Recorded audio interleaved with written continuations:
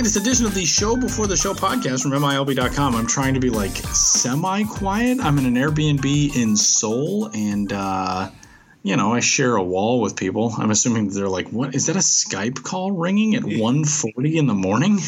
What? You Americans in your podcast, just recording at all hours. You people in your podcasts, unbelievable.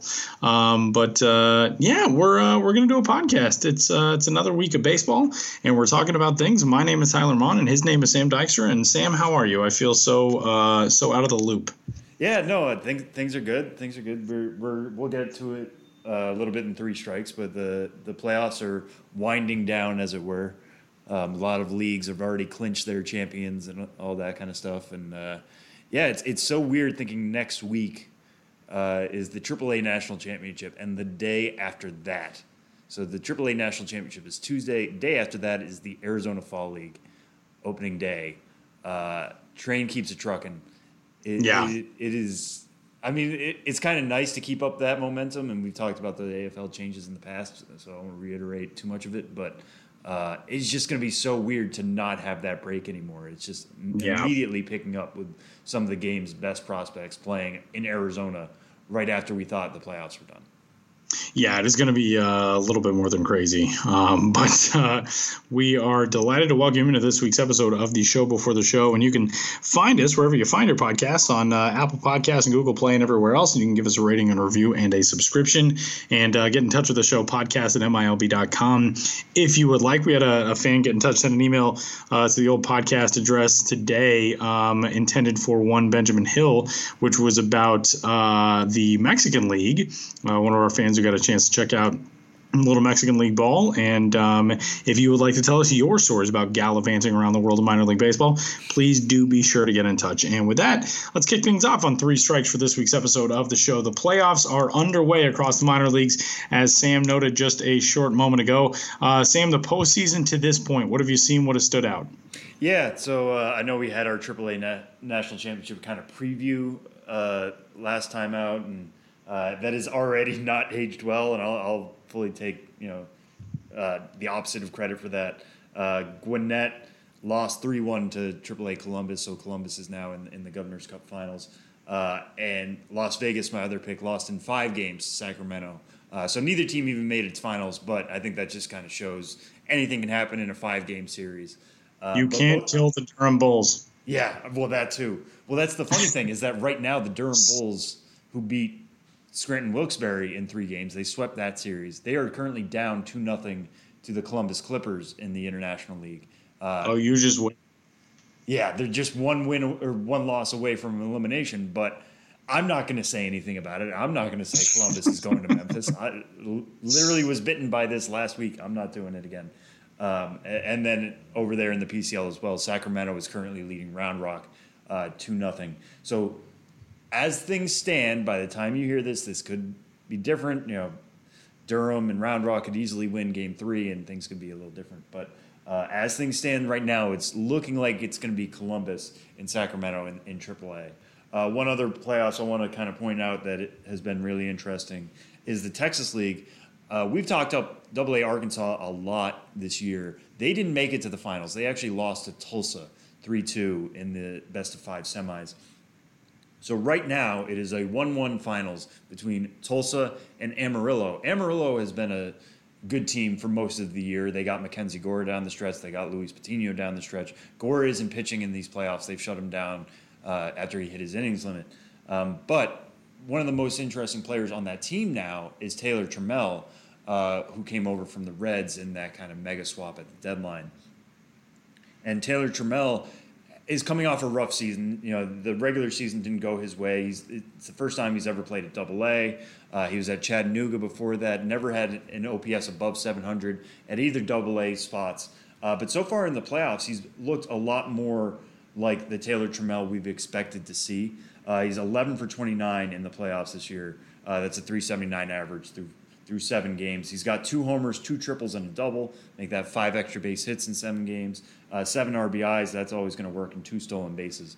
Trammell has shown, especially in the Futures game the last couple of years, that his tool set will play. I mean, he's got a chance to have pretty good power from the left side. People believe in the hit tool. He's just young, He was a high school pick coming out of the draft. He's been pushed fairly aggressively.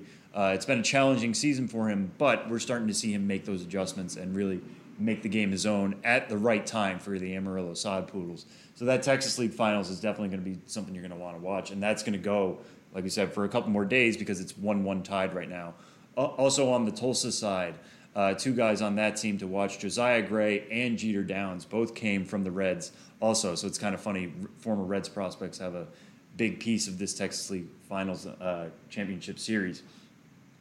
Josiah Gray is now a top 100 prospect after the way he's climbed the ladder. He was a shortstop in college, moved to the mound. His stuff is really showing now with the Dodgers in his first full season. They've allowed him to climb 3 levels. I'm not sure. He started game 1, was just okay. I don't know if he'll get a chance to pitch game 5 or not. Should it go to that, but keep an eye out if he does come back around. And Jeter Downs has had a breakout season of his own in his first season in the Los Angeles system. He homered 3 times in game 3, in a wild game 3. I think the final score is 18-9, which was absolutely insane. Yeah, 18-9 Tulsa. So there's lots of storylines to follow here in the Texas League. They're going back to Tulsa for games 3, 4, and 5, game 5 if necessary. If you get a chance, be sure to watch those. And I think all of them are on TV, so get a chance there. Some of the champions that have been crowned since the last time we talked. Hillsborough won the Northwest League title. That's the 3rd time Hillsborough has won that league championship in the last 6 years, which is kind of crazy. And then in the New York Penn League, the Brooklyn Cyclones won their first championship in the club's history. That's their first outright championship. The last time they won a share was in 2001 when the playoffs were kind of canceled early. So this is that club's first title ever, really, in the New York Penn League since they moved to Brooklyn. A couple of standouts on that. Brett Beatty, first-round pick, got moved up late. He helped in that championship run. Matthew Allan threw 3 perfect innings for Brooklyn in the clincher. That's really promising. 3rd-round pick. Wasn't expected to sign after he missed the first round. The Mets come back around and scoop him up and make some other picks that allow them to get the money to sign Matthew Allan. Now he's in the system. Now he's providing results in title-winning games, which is fascinating and really speaks to his potential down the line. We're going to have continued playoff coverage, in the next week. We know there's only 1 week of this left. I think all the leagues are now officially in their finals. But yeah, be sure to tune in or find the links on the site to all of these games. We're covering each series as it goes along every night, and with reaction from players, managers, all that kind of stuff. And we'll have clinching videos and the fun, Gatorade dumping pictures, all that fun stuff on the site at MILB.com. Strike 2 this week, a whole bunch of promotions across the minor leagues. Jesus Luzardo has been called up to the Oakland Athletics, a move that we thought we could see maybe last year at some point. Nico Horner has jumped up to the major league level, another one of those guys who I don't think we've talked about maybe quite as much as his body of work to this point would suggest. It's been, I don't want to say a quiet season by any stretch for Nico Horner, but a guy who has made that climb and gets a chance now to test himself for this last month of the Major League regular season by getting that bump up to the big league level with the Chicago Cubs. The Seattle Mariners, who have been out of contention for a little while but are trying to figure out what they've got in their next chapter with a very exciting group of prospects and a really intriguing group of prospects. Justin Dunn, Kyle Lewis, both up at the Major League level. Sam, these call-ups right now in September, give me your reaction to these. Yeah, one thing I want to kind of just point out real quick that's funny to me is that all 4 of these guys, Justin Dunn, Nico Horner, Jesus Luzardo, and Kyle Lewis, have been on the show before. Just a little plug there. It's the show before the show bump? Yeah, you can go back in our archives and find our interviews at different points of their career. So some of them, it's talking about adjusting to pro ball, and that doesn't really matter anymore now that we know that they are major leaguers. But just kind of a cool thing to point out. With Luzardo, the A's bring him up. They are obviously in that packed AL wildcard race with the Indians and the Rays. So they need all the help they can get. Luzardo can certainly help right now. He made his debut the other night. Did not look overmatched whatsoever. He only gave up 1 hit and 1 run. They were both on a home run. but he struck out 2, didn't walk any over 3 innings. His first strikeout, if you get a chance, watch that video. He spots a 2-seamer at the low end of the zone that like seems to sneak up on the batter. Really impressive stuff. It seems like he's going to have no trouble transitioning to a bullpen role after he was starting the last couple weeks coming off of injury for the AAA Las Vegas Aviators. But adding him to that mix with A.J. Puck, obviously the A's are really going for it this year, trying to make sure that they get one of those 2 wild card spots, give them a chance to get into the postseason. And Luzardo can be a weapon out of that pen with a plus fastball, with a good curveball, with a really good changeup that has been good even back to his high school days when guys don't normally need changeups. And he can throw it in the zone. Hopefully he can be healthy throughout this month. I think putting him in a bullpen role will certainly help that. It limits his innings a little bit, but giving him 3 innings last night was certainly promising. With Nico Horner, like you mentioned, Tyler, he wasn't somebody on our radar really for a September call-up. The Cubs infield, when healthy, is generally really good, and Nico Horner only played at Double-A this year and dealt with his own injury issues and was kind of limited in that way. Unlike some of these other guys we'll mention with Justin Dunn and Kyle Lewis, he's not Rule 5 eligible. He was just taken in the 2018 draft. He's actually the first guy from the 2018 draft to reach the majors. So why bring him up? Well, Addison Russell was going through the concussion protocol. Javier Baez has a hairline fracture in his hand. Really disappointing stuff from an injury standpoint. So the Cubs looked at what they had, and the Cubs are kind of in a skid of their own right now. They're potentially losing out on a wild card spot. Who was the best shortstop they had in the system? They decided that is Nico Horner. Now, what has Horner done to push that? He's got a plus hit tool when healthy. He was dealing with his own hairline fracture of his left wrist this April. Started to come back around this August. He makes a ton of contact, and he showed that already in the majors. He's 4 for 11 to start his career with a triple. Has only struck out once in those 11 at-bats, and I think that's going to continue. He's kind of a contact-first player that usually sucks a little bit of power out of him, and nobody expects him to be a plus power hitter. He only had 3 homers this year in 70 games with Double-A Tennessee. But that type of elite contact-making ability is something that can help him. He thrives on his ability to show good hand-eye coordination. That's going to work. Some questions about whether he's going to stick at shortstop long-term. He's got a pretty good run tool. He can cover ground pretty well there. The arm maybe will force him to move to second. He also has a little bit of experience in the outfield. But for right now, they intend to use him as a shortstop. And it's kind of exciting to have a team look at their depth chart and realize, hey, this prospect we have really is the best option. Let's get him here now. It's pretty refreshing to see that happen. Justin Dunn and Kyle Lewis with the Mariners real quick. Like I said, they are Rule 5 eligible this offseason. The Mariners didn't necessarily have to add them now. They could have waited until the November deadline. But by bringing them up now, they get a look at them. They say, okay, we're trying to map out our future here this offseason. What can these guys do? For Kyle Lewis, it's really exciting to see him get up there. Former first-round pick a couple years back, but has really struggled with knee injuries the last couple of years. He played 122 games this year. That was his first time ever playing more than 100 games in the minors. He was, like I said, the 11th overall pick in 2016. Comes up, first 2 games, already has 2 home runs. Those are his first 2 major league hits, in fact. And one of those homers actually broke up a Sonny Gray no-hitter. Which was really neat to see out of him getting legitimately a chance. Now the Mariners are trying to figure out what they're going to do with their outfield. Braden Bishop has come up this year. Jake Fraley has come up this year. Jared Kelenic is banging down the door, as we know, and Julio Rodriguez isn't much further behind him. What can Lewis do? This is a real major league audition for him. To see him go yard in each of his first 2 games is a promising start. We'll see how he can continue it as major league pitchers adjust to him.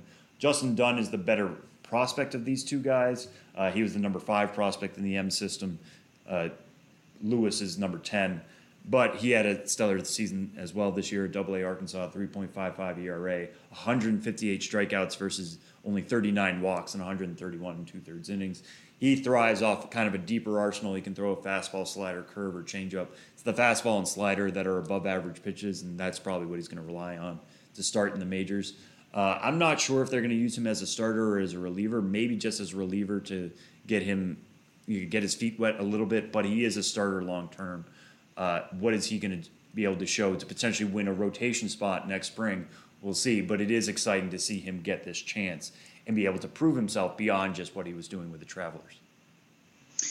And strike three this week, there was a story that caused quite a bit of buzz on minor league Twitter when you wake up to a whole bunch of notifications on the other side of the planet of people saying, oh my God, the minor leagues are doomed. It's very confusing. But 538 had a story from Travis Sawchik under the headline, Are the Minor Leagues Necessary? In which, among other things, he argued, I think, some fairly decent points about maybe perhaps bloated ranks of the minor league system, but also moving toward a European model, the soccer type of model of player development and how player development can be streamlined. Kind of cherry picked a stat that minor league baseball attendance had been down, which was true for, I think, 1 year out of like the last decade, and it's back up this year by more than 1 million fans. But still an interesting story and an interesting concept, and it definitely got people talking, which is part of the reason why you write things, to be thought provoking and all that. But Sam, your reaction to this story, and the firestorm that it caused. Yeah. One of the interesting things is the headline was actually, do we even need minor league baseball? Right. That's it. Just such a weird headline because I will say the headline seems to have been written by somebody not necessarily in line with the full frame of the article itself, of the column itself.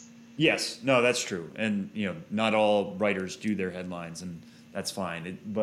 As Deadspin kind of pointed out, who is we in this situation? Right. Because do we even need minor league baseball? Is that fans? Is that players? Is that front offices? How are we framing this debate to begin with? But in terms of the overall premise, they kind of use the Houston Astros as an example. Houston Astros for a long time now have been held up as a player development success story for the way that they have developed, obviously, World Series champions and continual contenders. And in recent years, the Astros have tried to reel in the amount of affiliates they have with the idea of giving a lot of resources to fewer affiliates. And I think there's something to be said for that, for sure. But there's just so many other things involved in this kind of complicated web. And one of the standout quotes to me, which was kind of, I don't know, it was dismissed pretty quickly. It was kind of thrown into the end of a paragraph, was Mitch Haniger. Mitch Haniger, you might remember, was never really a top 100 prospect. Was really good at the end of his minor league career, and then Seattle went and got him from the Diamondbacks. But he was somebody for whom player development needed to happen. And he had this quote, you can't really simulate facing a pitcher in front of thousands of people and failing in front of a whole bunch of people. The idea of going from minor league baseball, which is you travel across the country, you get moved to affiliates, you climb the ladder that way, to a European soccer style, which is you play for the U21s, you play for the U23s, you play for, you're into the system really young and you develop at backfields. It's almost like the GCL and the AZL. You might travel a little bit more, like if you're a Tottenham player I'm a Tottenham fan, you might go and travel and play the Southampton U21, something like that. For baseball, it would probably only be in Florida and Arizona and do what we do now, just playing on the backfields. That's not good for baseball because baseball itself is trying to grow. And the way you do that is you bring it across the country. You bring it to the Pioneer League. You bring it to the Appalachian League. There are 30 major league markets right now. There are so many more minor league markets that you want to get fans, you bring it to their front doorstep. Yeah. We talked to Josh Jackson a bunch about going to see the Portland Sea Dogs. Yeah, you could easily go to Boston, but that's a 3-hour trip. That's really difficult. Put it where people are. They aren't just in metropolitan areas, although a lot of minor league teams are as well. But that's a whole part of this argument that doesn't get put here. Another part that I think he tried to make at one point that the NBA, the NHL, the NFL, the other 3 big sports in America, guys get drafted, they get thrown into the elite league almost immediately, usually. Not always the case. It is the case with the NFL for sure. The NBA has the D League, or it could be the European style where you send them to Europe for a couple of years. The NHL has the AHL. It's not perfect, but baseball doesn't do that. Why doesn't baseball do that? We're seeing guys like Fernando Tatis Jr. jump right up from Double-A. Chris Paddock had limited experience. He's been doing pretty well this year.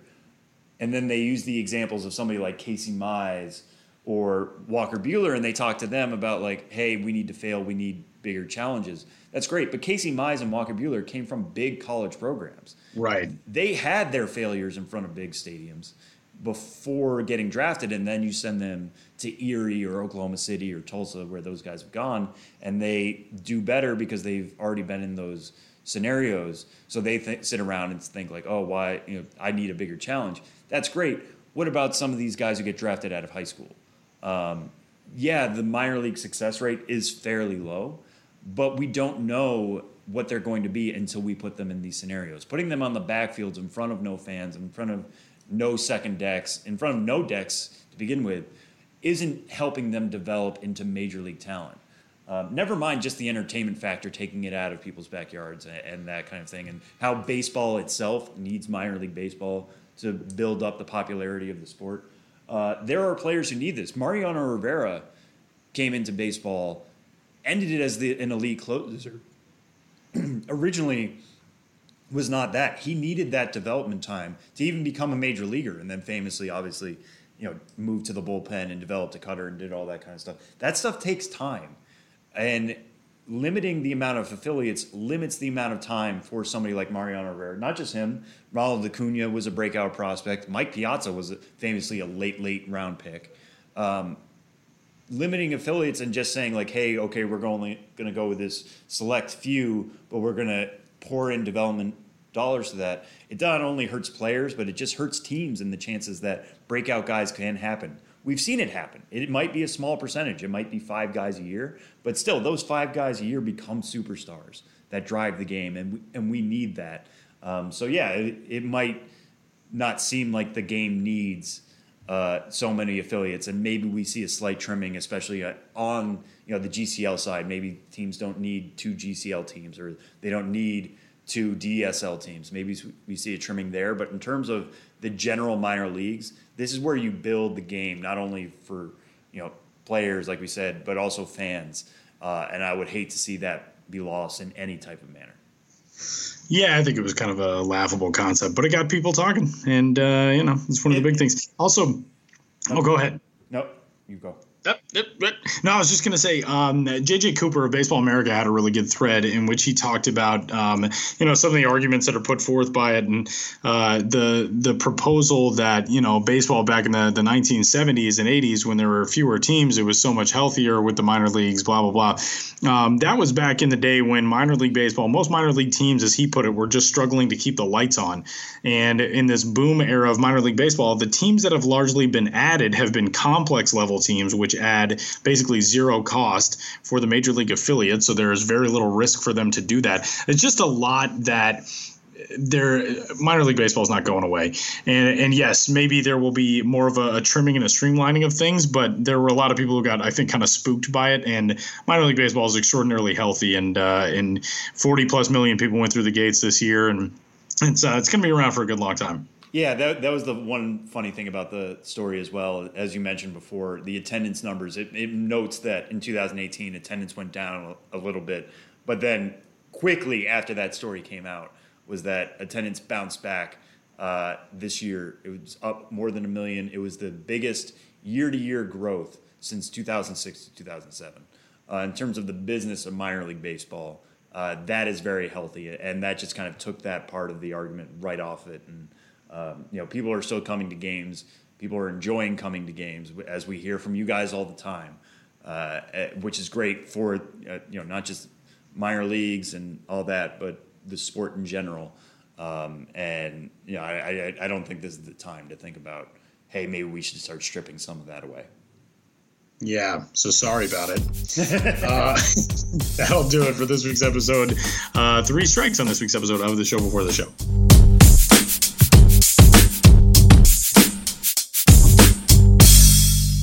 speaking to the show before the show, the Minor League Baseball podcast, after what's been a whirlwind week so far for him, is number 4 Mets prospect, Matthew Allan. Matt, thanks so much for joining us. Just kind of take us through this week where you are right now. I know you got to go to Citi Field yesterday. We talked about it in a previous segment on this show that you helped lead Brooklyn to a New York Penn League title. What has this week been like for you? No, I mean, it's been nothing short of just special and incredible. You know, I'm still kind of coming off a high with the championship, and then getting the news that we get to go to Citi Field, and kind of coming from the GCL. I think it meant a little bit more as well because I got the experience in the GCL to kind of talk and kind of hang out with a guy like Brandon Nimmo, and in Brooklyn, I'm fortunate enough to see like Robinson Cano and Jed Lowry, those guys. So I think it's kind of special seeing them in a big league ballpark and actually seeing them, doing their craft and doing their thing. It's special when you've already had a one-on-one conversation with them. So I know that meant a lot. I saw Brandon, I saw Nimmo when I got to the field, and we talked, and so it was pretty surreal. But yeah, I'm just still coming off and high for the championship, especially for my first year, and no better place than in New York. And so yeah, it was nothing short of incredible. And let's go through your Game 3 appearance there. You're going up against Lowell. It's a best-of-3 series, so it's winner take all. You're playing in Coney Island in Brooklyn, so not very far from Citi Field itself, obviously. You get the ball. You throw 3 perfect innings. What was that experience like? What were you thinking going into that game, knowing every pitch is a potential title decider? Yeah, for sure. Honestly, I just wanted to do the best I can to put up zeros, whatever that meant. Just to when I came in, it was I believe it was 2-2, and so just going in, I kind of looked at the scouting reports, looked at the guys that they had, and just the biggest thing that I kind of learned from being there is just learn to trust my stuff. And so going in, I just want to put up zeros for my team and just to keep the game going and as they say, pass the torch, pass it to the next guy. And so, I was really happy because I actually got to go out for a 3rd inning. I've been kind of capped at 2 innings, but, I had a low pitch count. And so, Matos was like, hey, want to go out for a 3rd inning? I was like, yeah, let's do it. And so, it was awesome. And I was, just really happy that, I could, pass the torch and just do the best I can to help my team win, because we were fighting from the beginning, and Lowell's a good team. That's why they were in that situation. And so, I was just really happy that we ended up pulling out the win. And so, yeah. Yeah. And what kind of experiences are you pulling on in a moment like that? Because you just turned 18, back in April, and you're already pitching for a professional championship. It's a low level, but still you're giving Brooklyn its first outright championship. What were you thinking about, like leaning on experience-wise, or was it just knowing the scouting reports of the Lowell players? I mean, how were you kind of mentally able to get in there? Mentally, I think the biggest thing for me was, Garrison Bryant. He was a real contributing factor. I think to having success that night and the outing before, and just honestly being in Brooklyn, he kind of just taught me a lot of trusting your stuff. You just got to trust your stuff. You got to act like you belong here. You got to know that you belong here. You can't feel like an outcast. You can't feel like, oh, these guys are older than me. They went to SEC schools, Kentucky, this, that, and the other. You can't think like that. You got to all think, look, we're all professionals, and I belong in this situation. I belong on this team. And, honestly, I think after my first outing, I really learned a lot. I learned a lot about the league. I learned a lot just about pitching and myself, strengths and weaknesses. And, it's definitely a different animal coming from the GCL, but I learned a lot from my first outing, and that definitely helped build confidence in, for my next 2 outings, and especially in that 3-inning stint. I just told myself, you got to trust your stuff, even if you're behind in the count. 2-0 changeups, 2-1 curveballs, that kind of, you got to know you're going to hit your spot. You can't think where this guy went, what this guy did, all this guy's attributes. You just got to, believe in yourself and have that, just inner confidence that you're going to be successful. So that's kind of how I approached it. And just to give people a background on that, your first outing, you gave up 2 runs on 5 hits in the first 2 innings. Then you come in for the postseason, your first postseason appearance, 2 hitless innings, and then the next one, 3 perfect innings. So it seems like he got over the hump there. But just going back to that jump from the GCL, the rest of the season got canceled early. There were no playoffs, anything like that. And then the Mets come to you and say, hey, we're going to send you up to Brooklyn, not even to Kingsport.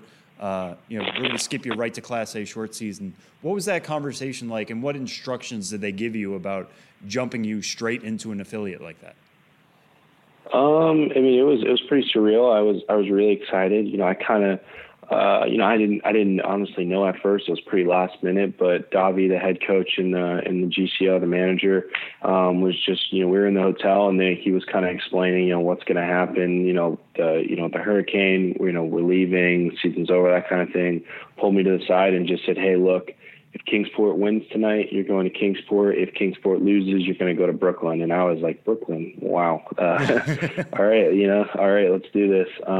Kingsport ended up losing. And so, I was like, all right, we're going to go to Brooklyn. This is actually happening. And, I think basically the only, instructions, I didn't really have any instructions. It was just, you're going to go to Aberdeen. They were playing the Ironbirds, the Orioles affiliate. I showed up there and, got dressed and kind of talked to a couple of the guys, but still, it was a little different, obviously, because I pulled up maybe an hour before the game. And so I still wanted to play catch and kind of go through my normal routine, because they told me I was pitching on Saturday. I got there on Thursday, and they're like, hey, you got 2 innings on Saturday at home.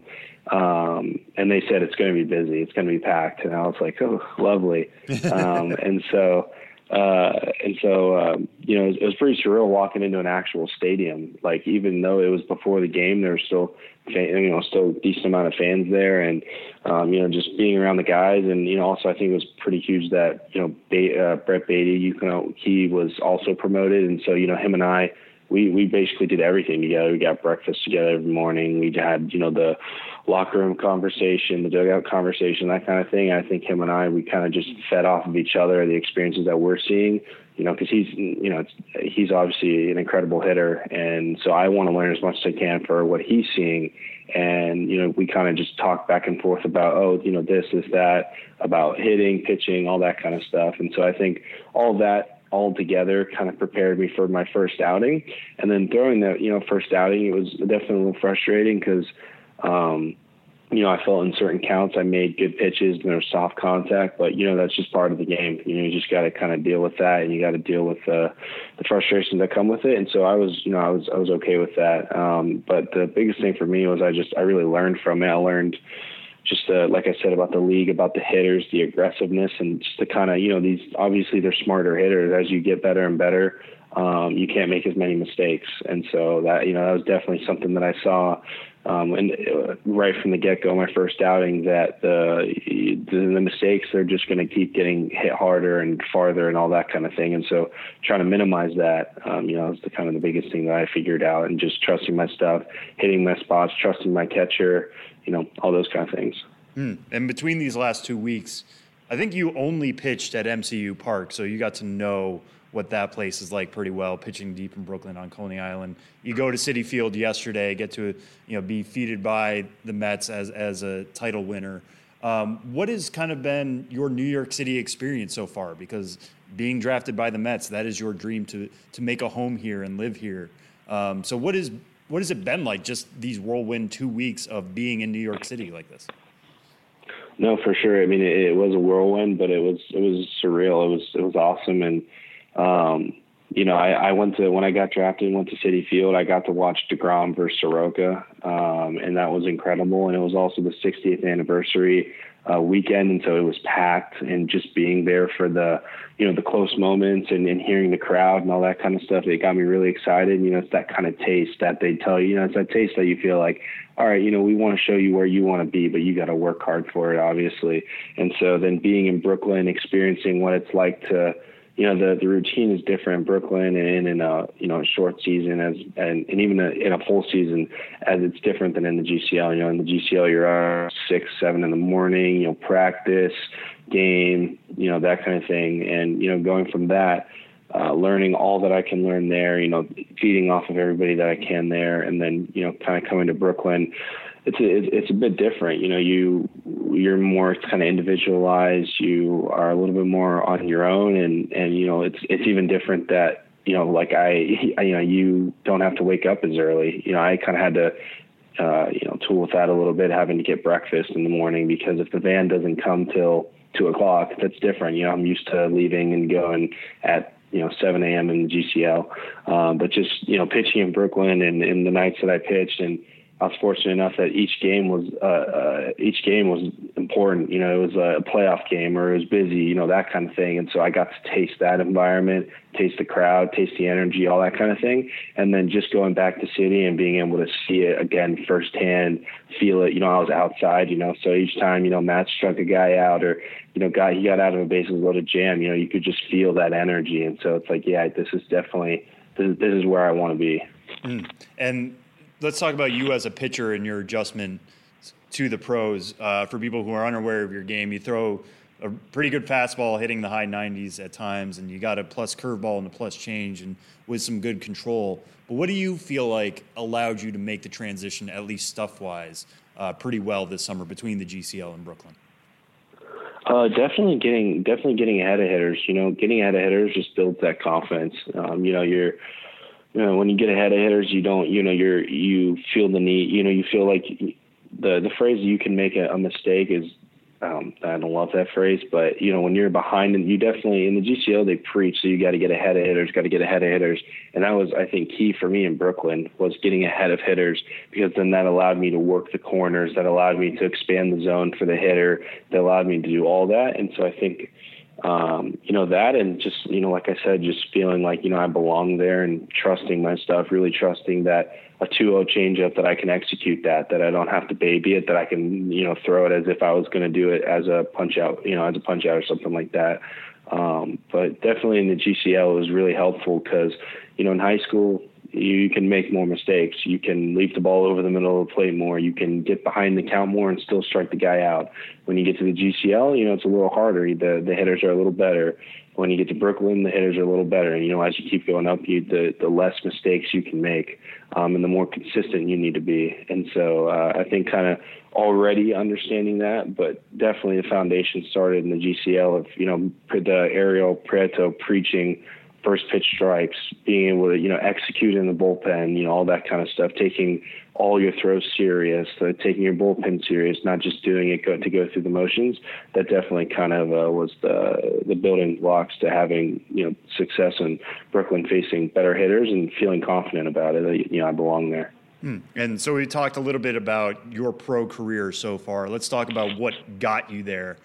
You were one of the most interesting draft stories going into the draft this year. Let's step even further back a little bit, because I don't think you were necessarily a big name on the board before you were a senior. Some places write out that you weren't a big name at summer showcases and stuff like that. When did you feel like you were a high round pick and that you were getting more attention? I think for me, school was always a school, and it still is, it's still very important to my family and I, and it was always a priority for me that, education is just, everybody's gone to school in my family. And so being the first not to go to college is definitely a different for my family and I. But I think, over the off season, I took a step of, I didn't actually go to a real school. I did Florida virtual school. That kind of expanded my schedule. That kind of taught me, honestly, a lot of stuff about time management, being, doing things on your own, not having, teachers down your throat, got to do this, got to do that. That kind of taught me a lot. And then also gave me time to focus on my craft for baseball workouts. I hit the off season really hard. I spent a lot of time focusing on pitching, focusing on the movements that I needed to do to be successful and stay healthy. I think early spring, I was, my velocity was up. I still had good control of my pitches. I was throwing for strikes, that kind of thing. And, I think at that point I was thinking, this is really a possibility. But, for me, I was just wanted to stay less level-headed as I could and understand that anything could happen. And honestly, it did happen, the freak scenario, all that kind of stuff. But, I felt like I was really well prepared for that. So, yeah. Yeah, and as you mentioned education and how important that was to your family and to you, and everybody pretty well knew that you had a strong commitment to the University of Florida and it was going to take something to get away from there. Was that something you were communicating to teams? I mean, how does that process work where everybody knows that, hey, he's probably going to college, so we should probably stay away unless we can really talk him into it? When you meet with teams, they try to get a feel for you. They try to get a feel for, the environment that you live in, the environment you surround yourself with, the people you're around, the things you like to do. And, I think for them, understanding that I do virtual school and I take it really serious. And, I like to finish my classes early. I like to get it all done, kind of hearing that, and then hearing, like at Florida, I was planning on studying applied kinesiology and physiology. I feel like that's really intriguing, especially understanding pitching and how the body moves. And so I think them kind of understanding that. And then, like I said, my parents, both went to school. My dad's got guy's master's in finance, and, I think them kind of hearing that and just being around my family, they understood that education was a big thing and meant a lot. So. And at what point did you know the Mets were interested in potentially taking you anywhere, not just the third round, but anywhere on the board and trying to talk you out of that UF commitment? I saw John Updike at a lot of my games, and I saw a couple, different kind of higher up scouts at, different, couple of my games. And, I think at that point I was thinking, they're definitely a contender. Yeah, I think so. Yeah. So at what point for draft day, that first round comes and people gather around, and the first round, second round is the same night. Were you watching it all, expecting to hear your name? Were you waiting until day two? I mean, what was your draft day experience like? It was different. Like I said, I was definitely well prepared. Boris, they prepared me really well to understand that anything could happen, and you got to be prepared for that any freak scenario could happen. You very well need to be ready to go to college and feel proud about that and accept that and, feel confident about it. And so I was fully prepared going into that night, knowing that I could go out, going to the University of Florida, and I was very happy with that. It was a weird night. It was definitely a weird night, not, the whole day kind of hearing chatter about this, that, and the other, and, kind of hearing all the buzz. That's definitely a big thing is, I was a sucker for the buzz and social media and that kind of thing. And, kind of hearing, should go this route, should go this, take this pick. Not having it happen definitely was frustrating, but I think that's kind of the foundation that I want to take and run with. That, for if I could have a story for like anybody or tell any kid growing up or anything like that, if they want to play baseball, I think I could be a good person to talk to about that. Because going into that night, I for sure thought that first round was a possibility, top whatever picks, and I was like, that definitely could happen, but it didn't happen, and it was frustrating, but kind of all worked out in the end. So. Yeah, and when the Mets do call your name in the third round, it's pretty well accepted now that anybody taking the top 10 rounds is going to sign. Obviously, there are some exceptions to that. But did you pretty well know that when they called your name that you were going to sign, or did you think the signing process was still going to be long and a long process itself? No, the sign process was still going to be long. I was waiting for every 4 through 10 to sign. I was waiting for Brett to sign and for Josh Wolf to sign, and then for rounds 4 through 10, I was waiting for those picks to sign. So I think it took about a month for the whole thing to unfold and for my first day in the GCL. But it was definitely a long process. But I think it was good because I got to spend a little bit more time at home, kind of be with family, do that kind of thing, and then also. I think it really just, kept me hungry and wanted me to, I really wanted to go out and play. And, every day I was like, I wish I could be there. I wish I could, be playing and pitching, that kind of thing. And so I think once I got there, I was really well prepared because I've been waiting. And what was your welcome to the pros moment starting out in the GCL? You talked a little bit about that experience, but that first moment where you realized, whoa, this is my job. And this is something as a pitcher, you're going to do it every fifth or sixth day, but every day you get to come to the baseball field. What was that welcome moment for you? It was, it was awesome. It's everything I've ever wanted to do in life. And I think I really understood that after probably the first week, realizing that you're coming to the park every day and you're coming to work, it's hot, you're going to be tired, all those things that, everybody could complain about and say they don't like, those were all reasons why I enjoyed it. And I felt, I was prepared for it. But, I think I realized at that point that this is my job and I got to treat it like my job. I can't take it as, I'm just going to take this day off because I don't feel like it, or I'm just going to, do this because I don't feel like it. That's, that, and at least in my book, it's not acceptable. I'm, wanting to show up every day to the field with a game plan and, wanting to get better and wanting to learn and that kind of thing. So I think, kind of being at the games every day, doing, throwing every day, conditioning every day, lifting, doing all that kind of thing, understanding this is, the foundation, and this is a start of a new path and career. So.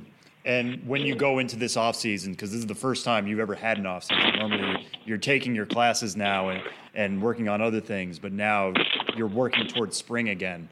What are you going to learn from this season in terms of a foundation and put it into your off season work to become maybe a little bit more of a complete pitcher by the time you report to your first spring training here in a couple months?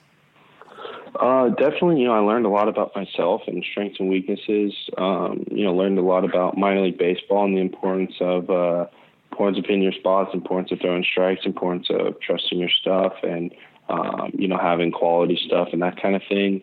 I think also, learning a lot about my body. I like to say that I know my body pretty well. I know my arm pretty well. I know, what works best for me for the recovery, recovery rate and, that kind of thing, what, necessarily doesn't work for me. But I think this, being and playing every day and lifting and doing all those things on a weekly basis and, being hot and, all those kind of things, I think I learned a lot about what it's going to be like next season because, the goal is to hopefully make a full season team. And so just learning a lot about my body and, what it takes to be ready and to not be overly prepared so that I'm tired, by the end of spring training, but not prepared enough that, when I show up, I'm, not ready to execute and, that kind of thing. And so, Matt, we'll end on this one. You were born in California, according to your bio on your MILB.com page. You are from Florida. What did you know about the Mets fan base, and what have you learned about the organization and just everything around it here now that you're officially a New York Met? I think originally, because I moved when I was pretty young, so originally I didn't know that much. When I started to do more research, I knew that I knew the facility was in Florida. I started to learn more about the affiliates and what that actually meant.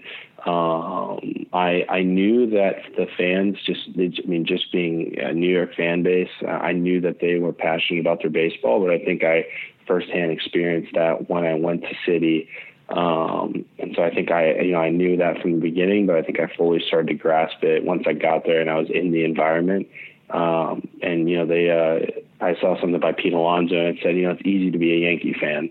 And I think that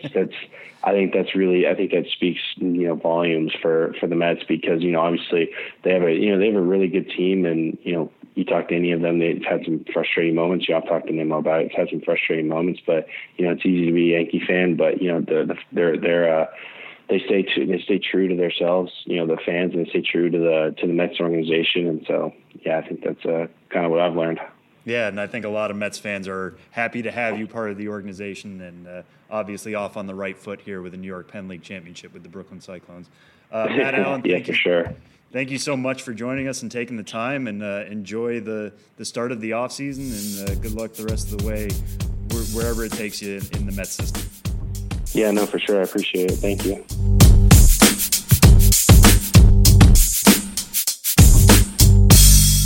And joining us back as always on the Minor League Baseball podcast, the show before the show this week, is Ben Hill. Ben, how are you doing? I'm doing well. Yeah, back as always. Back as always. I don't know. I'm not as good as transitions as Tyler is. But we're here this week to talk about Hagerstown. We talked a little bit about your trips in the past when you went to Potomac and Hagerstown. Now you've got two stories up on the Hagerstown Suns. We'll start on this on-the-road story.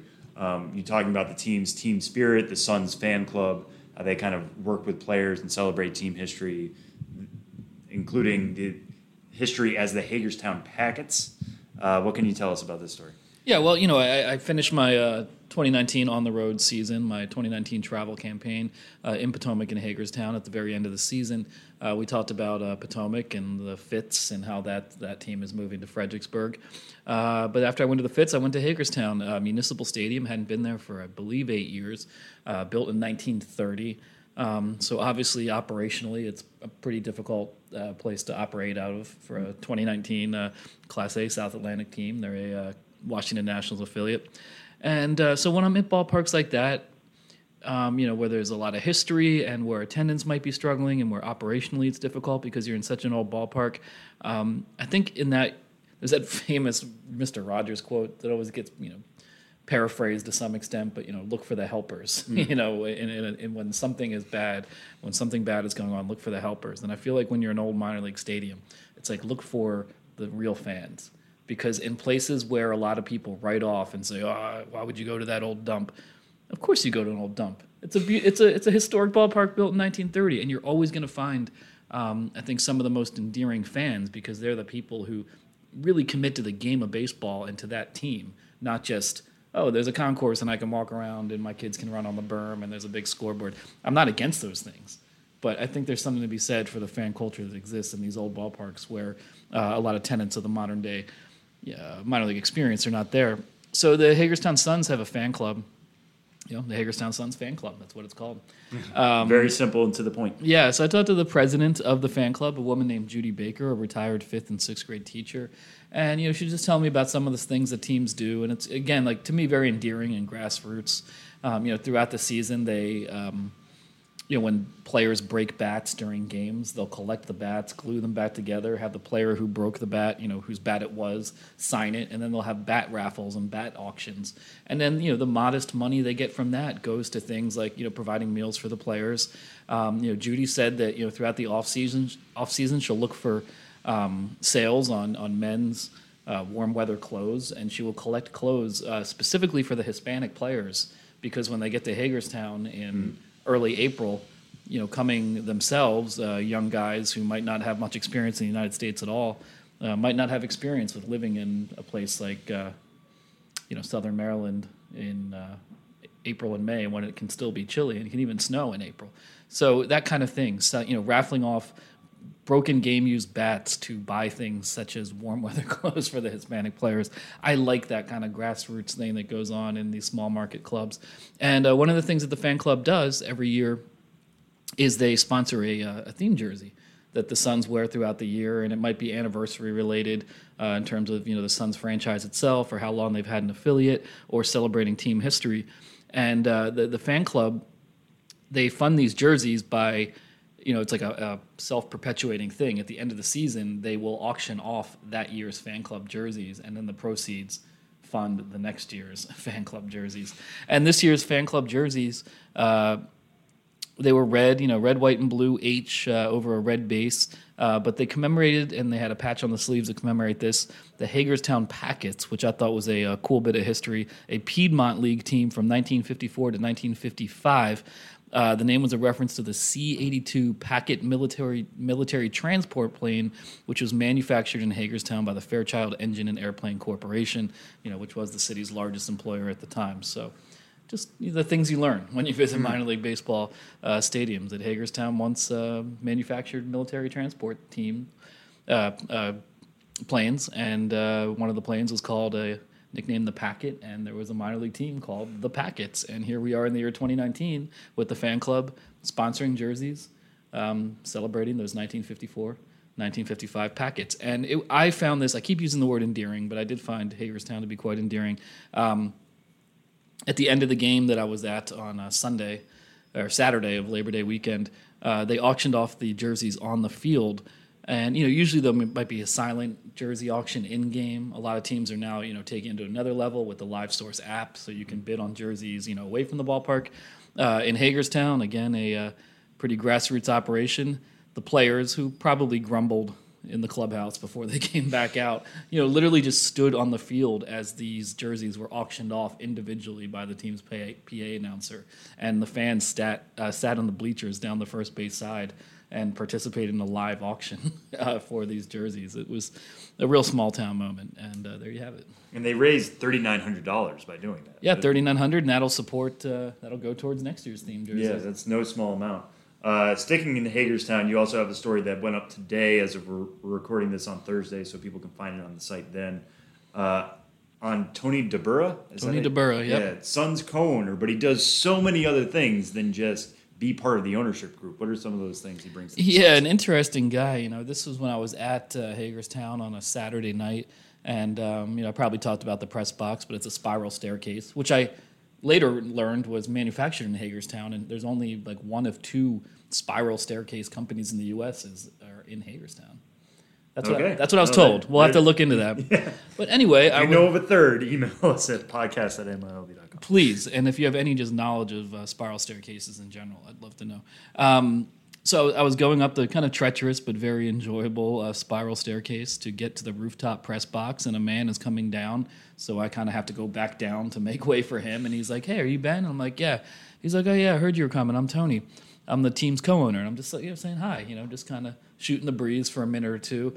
And then he starts saying like, "Well, I'm a co-owner, but people around here know me as Shag, because what I do is I shag balls during batting practice, and I've been doing that for years." And I'm like, "Okay, do you want to just like actually do an interview here? Because I'm always looking for those kind of stories." So a really interesting guy, born in Hagerstown, and then his family moved to El Salvador when he was a child in the 60s. Because his father was an entrepreneur. His family had a lot of entrepreneurial efforts out in El Salvador during his childhood, including opening the first overseas Hardee's location. But he was a big baseball fan in El Salvador, played on the 18 and under national team, went to college went back to the U.S. to attend college, played college ball there.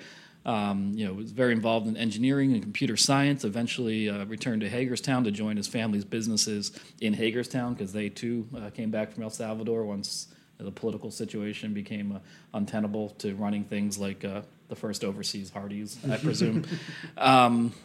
So really interesting guy. And he said, so he got to know Kurt Landis, who was then the Suns general manager, and who for years he's been the only general manager, team president the Lehigh Valley Iron Pigs have ever had. But Kurt Landis came to Lehigh Valley from the Suns, from Hagerstown.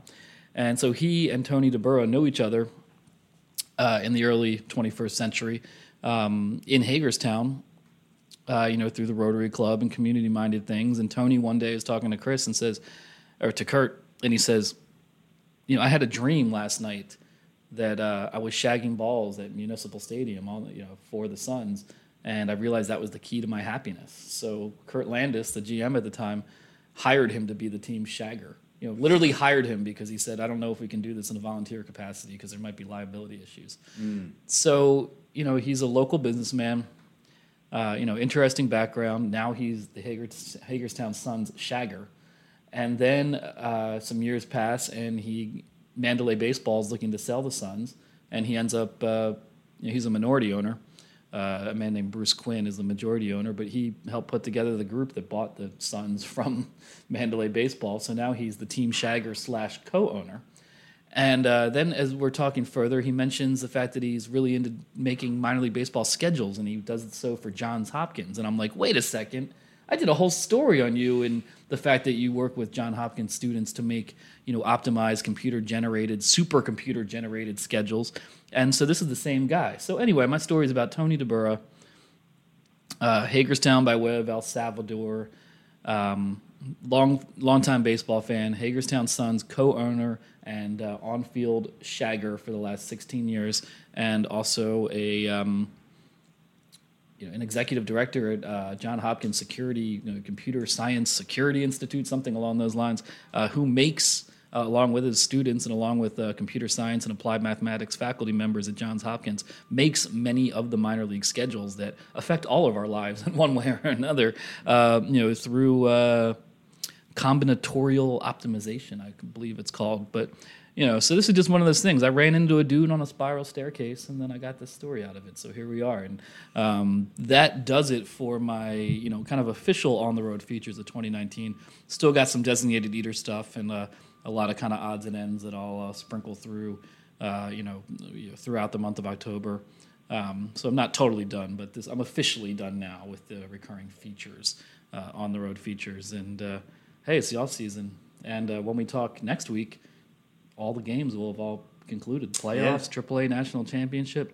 Next week, it'll truly be the off season. But then I'm going to El Paso for the Innovator Summit. Never ends. Industry events. Okay. And I think everybody just got kind of a look behind the curtain of what the Ben's Biz process is when you're at a stadium and how you get your interviews and all that kind of stuff. Yeah, just hang out at spiral staircases. That's it. It really does. There might not always be a spiral staircase. I wish there was. But it really, people are always like, oh, where are you sitting? Or I'll meet up with you later at your seats. And I'm like, bro, I'm never sitting. I might not be moving very fast. In fact, I have a reputation within this very office for walking very slowly around the office. But I think that helps me get a lot of the stories I've gotten is just slowly walking around. And I've been doing it long enough. I'm certainly not a celebrity, although some of our coworkers would disagree that they believe I have celebrity status. But I've been doing this long enough that people do know me or recognize me within the minor league baseball world. And so I feel if I keep moving and keep staying active, I might run into something or someone might recognize me and start talking, and you just never know where things lead. And one more thing we want to touch on with you, Ben, while you're here. You obviously cover minor league business more than probably anybody in the business. We talked a little bit about this in the last segment with Tyler, but minor league baseball released its attendance figures for the 2019 season. Attendance went up by more than 1 million fans. The increase was 2.6% over 2018. That's one of the biggest growths since 2006 to 2007.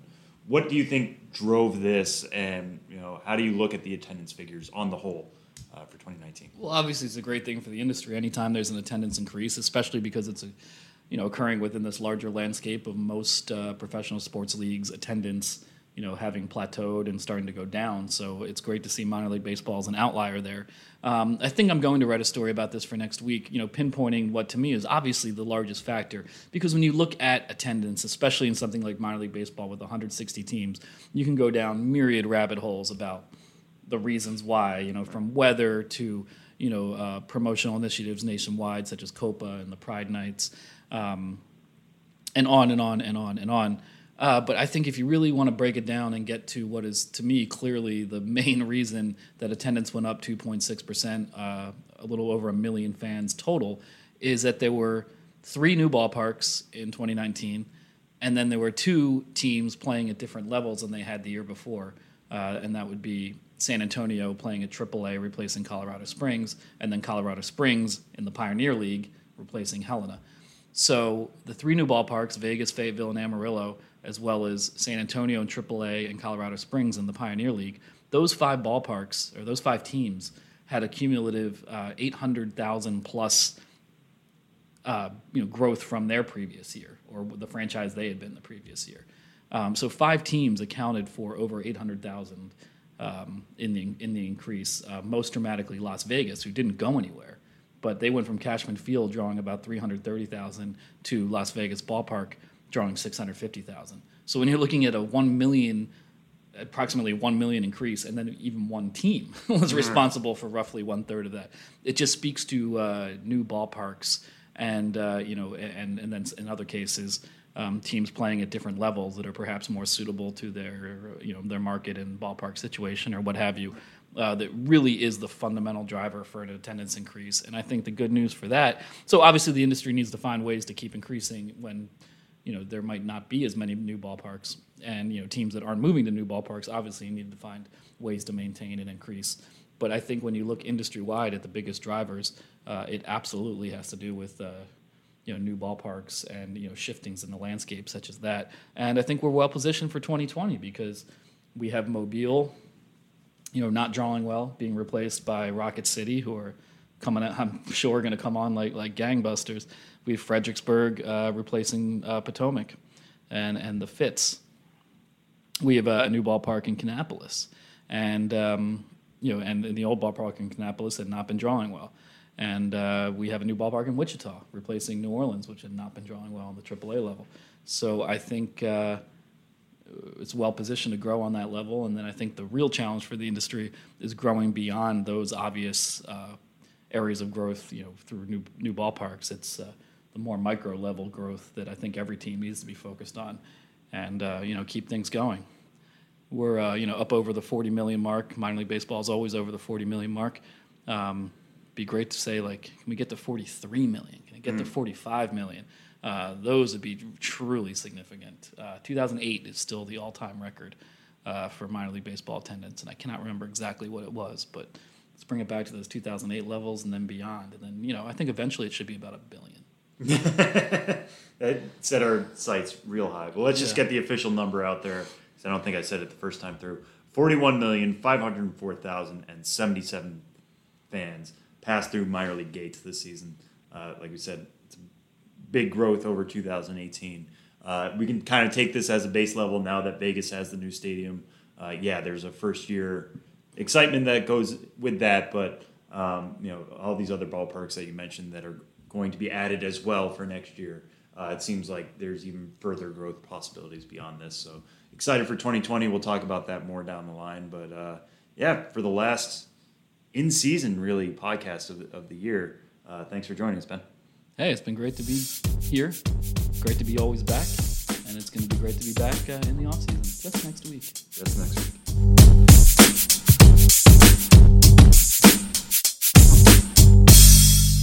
Final segment on this week's episode of the Show Before the Show. Sam, what's coming up on MILB TV? Yeah, so we don't have much MILB TV left, obviously, but like we've been saying the last couple weeks, tune into any finals you can get. Minor league baseball is finite in terms of how many games we have left in the 2019 season, but especially if you have a MILB TV subscription, tune in next Tuesday for the AAA National Championship. Like we said, right now it's looking like it's going to be Columbus and Sacramento. I'm not going to doubt the Durham Bulls. Potentially they could be back there for a third straight year. We'll have to see. But that game will be played in Memphis. That's Tuesday at 8 o'clock p.m. Eastern Time. Whatever your time zone is, adjust appropriately. The game will be in Memphis. Our Kelsey Hennigan will be there. We're hoping she's going to provide a podcast interview with somebody who is at the AAA National Championship. So tune into this podcast next week to hear more about that. And we'll probably have Kelsey on the show to explain her experience and what she saw in Memphis. But tune in for that game when you get the chance, because that is the last MILB TV game on the schedule for 2019. Insanity. And that'll do it for this week's episode of the Show Before the Show. He is Sam Dykstra. I'm Tyler Maughan. We'll talk to you next week.